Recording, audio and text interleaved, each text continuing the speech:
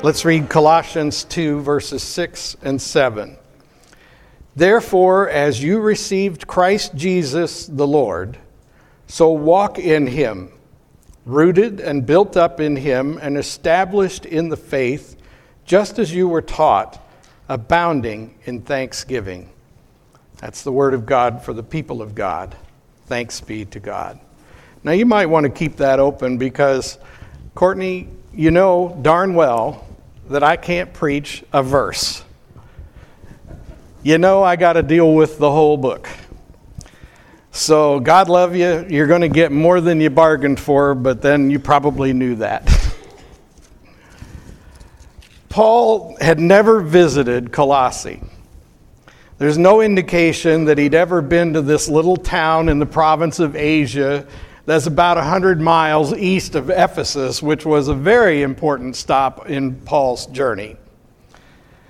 The Colossian church was an outgrowth of his ministry in Ephesus, and it seems to have been maintained at Philemon's house. So basically it was Pastor Philemon who started the church, or Paul who started the ministry with Philemon, and he started the church in Colossae, and this is generally considered to be an extension of Paul by way of Philemon. And then a certain fellow named Epaphras served as their go-between. Epaphras went back and forth between the two churches and probably some others, kind of transferring these letters back and forth. These letters serve to be not scripture in the way that we think of it today, but the guidance that comes from our leader. I mentioned a few minutes ago that our bishop would be coming to speak to us in the area. In the most ideal sense, we would look at that as the same kind of thing, as our bishop communicating leadership and vision to the local churches through the clergy that have been appointed by the bishop to serve them. In the same way, Paul worked through Epaphras and Philemon. And basically what Paul wanted to tell them in this letter was, I hear there's a heresy outbreaking in your midst. There are a lot of heresies in the early church that needed to be corrected, and it's important to remember that heresy isn't entirely a bad thing. These are all church terms that we've heard in different times and places. Basically, blasphemy is pretty bad. That's like always wrong. Heresy is oftentimes what corrects the church. But in most cases, the best definition of a heresy is a statement of belief that is outside of the accepted norm. So what we call the norms in church language is doctrine. Doctrine is what the church uses as a way of putting boundaries around the truths that we all hold in common. So doctrinal truths are things like the divine and human nature of Jesus. Doctrine tells us that that is an absolute belief of a Christian, that Jesus was fully God and fully human.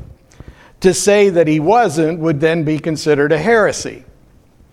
In the same way, the church believes that Mary was a virgin when she gave birth to Jesus, and therefore he's truly divine in nature because of his divine conception and then birth. And so in that sense, it's a doctrinal truth that we all agree to and accept in our way of living the Christian life. And so doctrines are the boundaries or the rules. They're like the lines on the road that make us stay on one side of the road or the other so we don't have crashes. And this was what Paul was primarily writing to Colossae about. He was saying, I've heard that there is this blasphemy, I just said that wasn't what it was, a heresy coming out in your area. And these heresies are natural if you think about it. We may be, I don't want to go here, but I'm going to just suggest that what we were talking about a minute ago about church conferences and decisions that are being made about church doctrine, basically you have parties on either side that consider the doctrine either correct or incorrect, and the ones who think the doctrine is incorrect are committing a heresy. But does that make them evil, rotten, terrible people? Not necessarily. It just means that they're calling into question a truth that we've all accepted for a long, long time and saying, is this really the truth? And that puts the church in a unique position in that it forces the church and its leaders to say, yeah, we believe it is, and here's why. Or, you might have a point. When they have a point, we call it reformation. And reformations happen in the life of the church. So it's hard to say what exactly to do with a heresy, but the Apostle Paul handles this one masterfully. Because this heresy is most often referred to as Gnosticism. Gnosticism was a belief that Jesus wasn't, in fact, fully human and fully divine, but he was a human with divine gifts. In other words, he was like a demigod. And there were lots of those in that society. Lots of Greek demigods and Roman versions of the demigods of Greece. But that meant that they had certain powers, but they had certain limitations too. And so the doctrinal problem that Gnosticism causes is that it takes away the true, what we say in church speak, salvic nature of Jesus. In other words, we can't define Jesus as fully capable of saving us if God hasn't made him unique in all of creation. If he's just like other demigods, then how does he fix anything? What's his difference? And so this is why Gnosticism was such a troubling heresy in the church, and it still is to this day, because you'll meet many people in your day, I'm sure, who will say, well, I believe Jesus was a great teacher. I believe he was a great example of good, and I believe that he gave us important things to think about. But in all of those ways, you're basically putting him on equal terms with Confucius, with Gandhi, with the Buddha. Take your pick. He's another philosopher. Muhammad, he's another philosopher / theologian or whatever who's given us some interesting ways to view life. And what Paul wants us to understand is that this heresy has to be exposed and disproved because our salvation depends on it.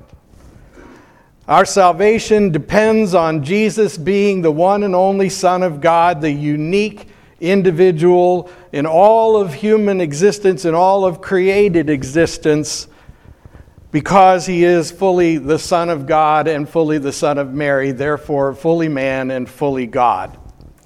And therefore, as fully human, he bears the weight of our sin in that he was without sin, which is something no other human has ever been capable of. As fully God, he is equipped and more than able to fight the enemy because he is, as God, superior and having absolute authority over all things.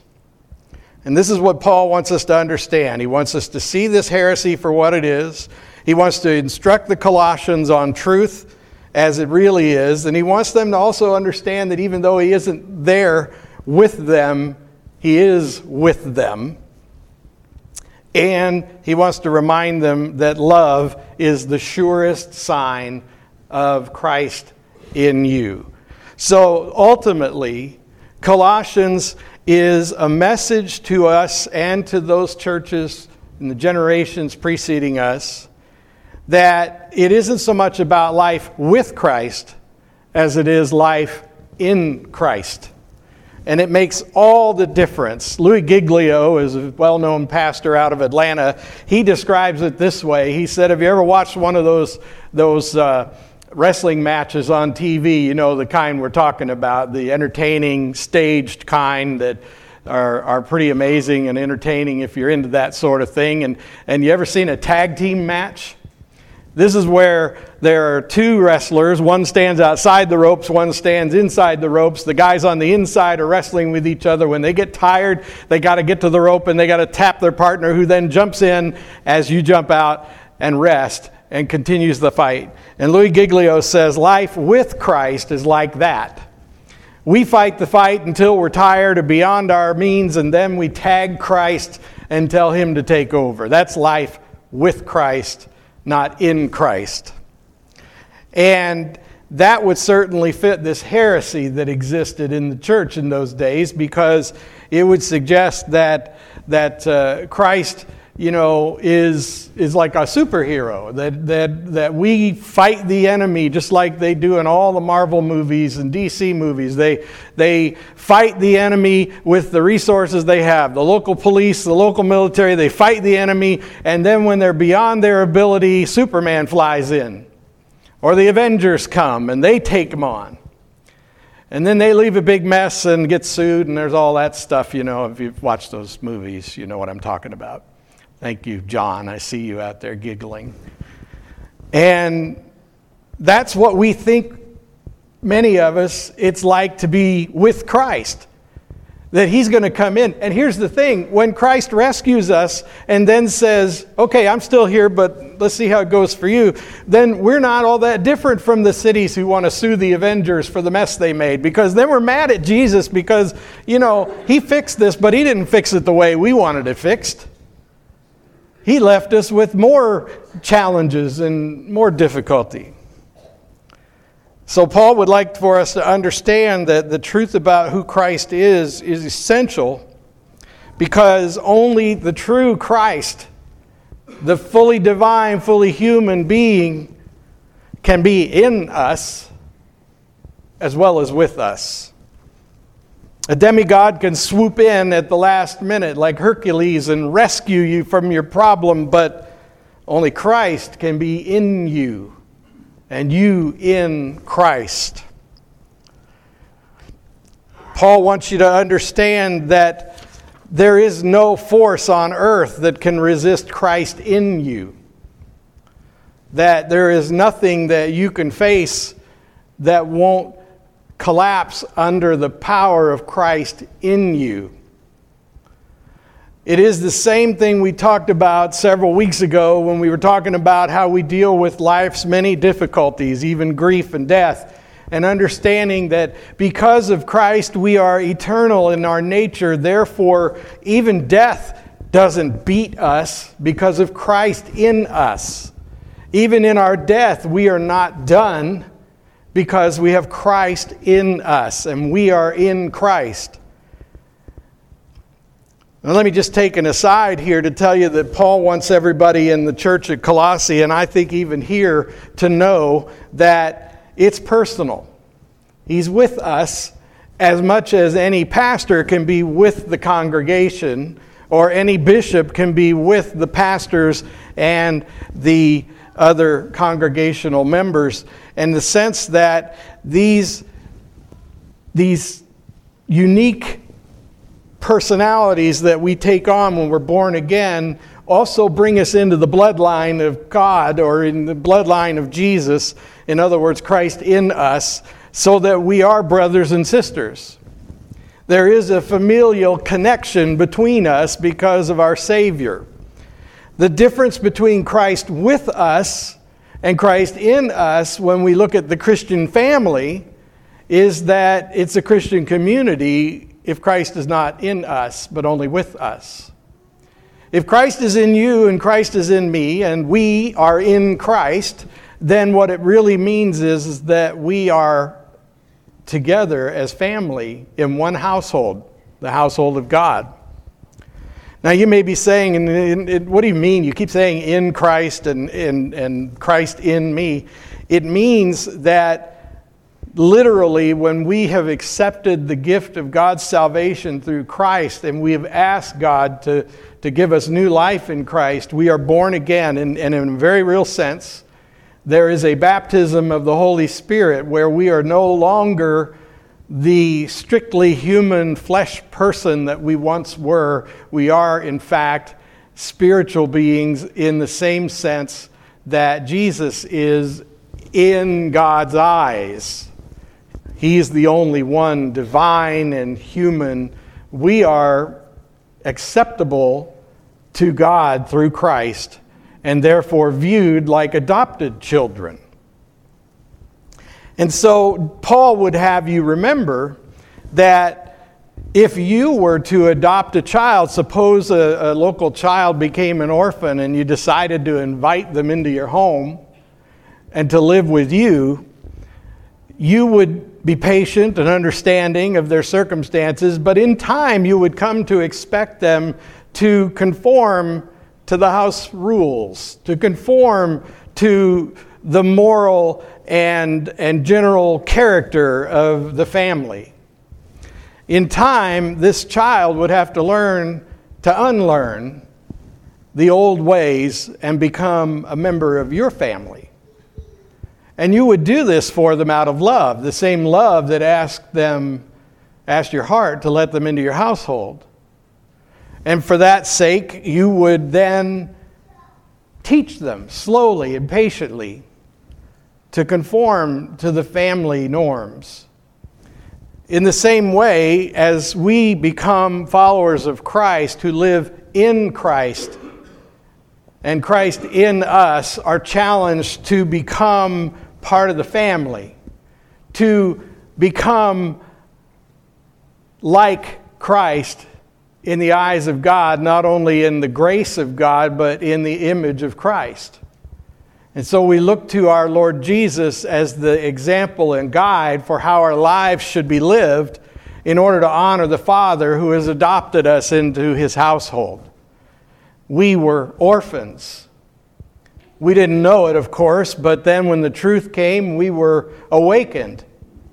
This sanctifying grace of God took over our lives and started changing the way we look at the world, and we became awakened to the fact that we are now God's children through Christ, and therefore, as members of God's household, we are obliged, at first with patient, long-suffering love from our Heavenly Father, but we are nonetheless obliged to obey and conform to the house rules of our heavenly home.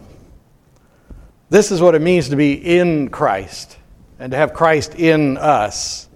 And of course, Jesus doesn't let it go there, because upon his departure back to the Father's throne room, where this divinely, entirely human man now sits on the throne of God. Wrap your mind around that for a second. He is fully human and fully God. And this fully human being ascends to heaven, where he now sits on the throne of God. A human sits on the throne of God.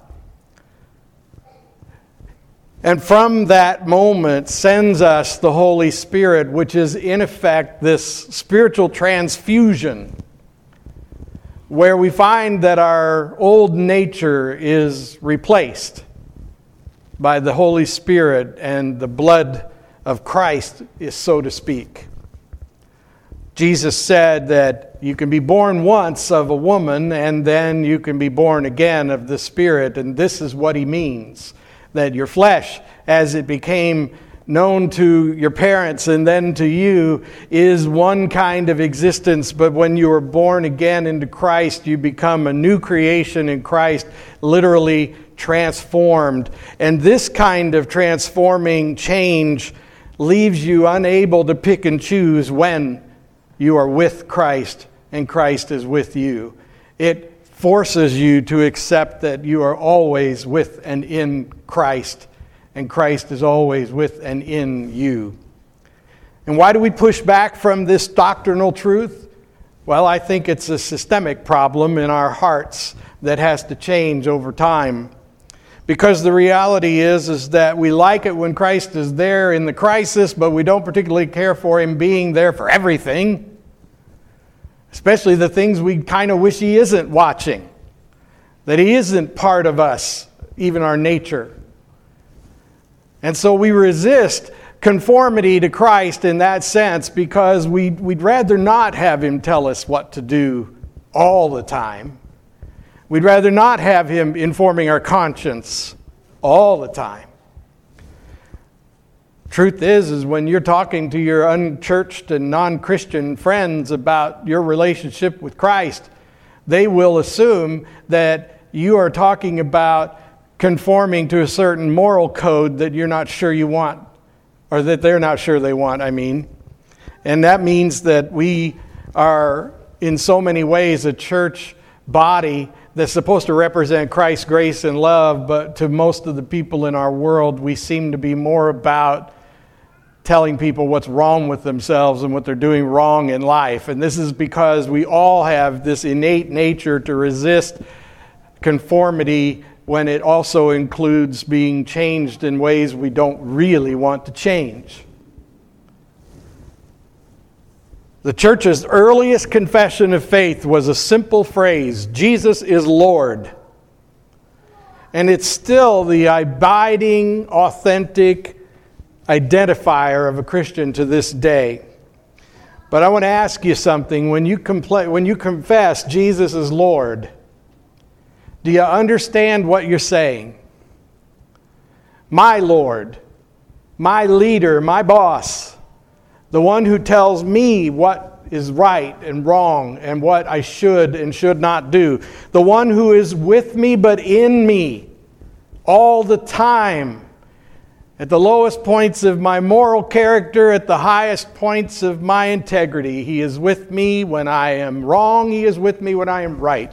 He is with me and in me when I am lost and troubled. He is with me and in me when I am on a high mountain worshiping in the light of God. He's with me and in me in all of it because He is my Lord. He's my boss. He's my leader. So, Courtney, your verse. Therefore, as you have received Christ Jesus the Lord, so walk in Him, and Him in you. Rooted and built up in Him and established in the faith, just as you were taught, abounding in thanksgiving. Let us pray. God, thank you for your word. Now burn it on our hearts so that we might be changed forever. And Lord, help us to have the courage to be in you and let you be in us at all times and at all places so that together we can thankfully and joyfully profess Jesus is Lord. Amen.